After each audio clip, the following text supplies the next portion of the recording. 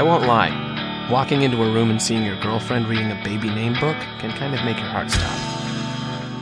I'm no expert, I began, choosing my words carefully. Well, actually, I am, and I'm pretty sure there are certain things we have to do before you need to be reading that. Sydney Sage, the aforementioned girlfriend and light of my life, didn't even look up, though a hint of a smile played at her lips. It's for the initiation, she said matter-of-factly, as though she were talking about getting her nails done or picking up groceries, instead of joining a coven of witches. I have to have a magical name they use during their gatherings. Right, magical name, initiation, just another day in the life, huh? Not that I was one to talk, seeing as I was a vampire with the fantastic yet complicated abilities to heal and compel people. This time I got a full smile, and she lifted her gaze. Afternoon sunlight filtering through my bedroom window caught her eyes and brought out the amber glints within them. They widened in surprise when she noticed the 3 stacked boxes I was carrying. What are those? A revolution in music, I declared, reverently setting them on the floor. I opened the top one and unveiled a record player. I saw a sign that some guy was selling them on campus. I opened a box full of records and lifted out Rumors by Fleetwood Mac.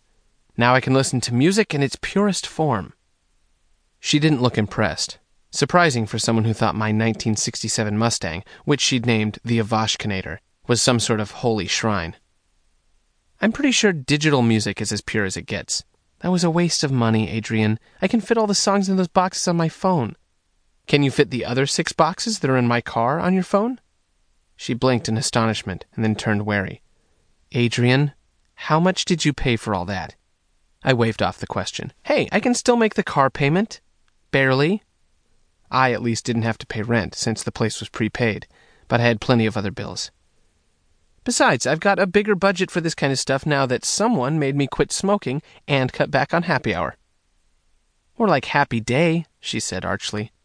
I'm looking out for your health.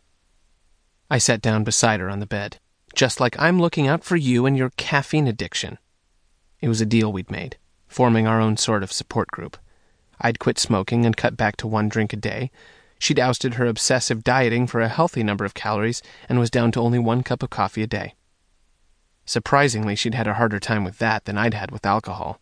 In those first few days, I thought I'd have to check her into caffeine rehab. It wasn't an addiction, she grumbled, still bitter.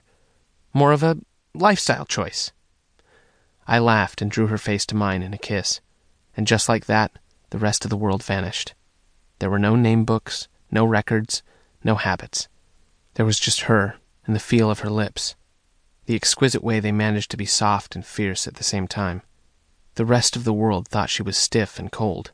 Only I knew the truth about the passion and hunger that was locked up within her. Well, me and Jill, the girl who could see inside my mind because of a psychic bond we shared.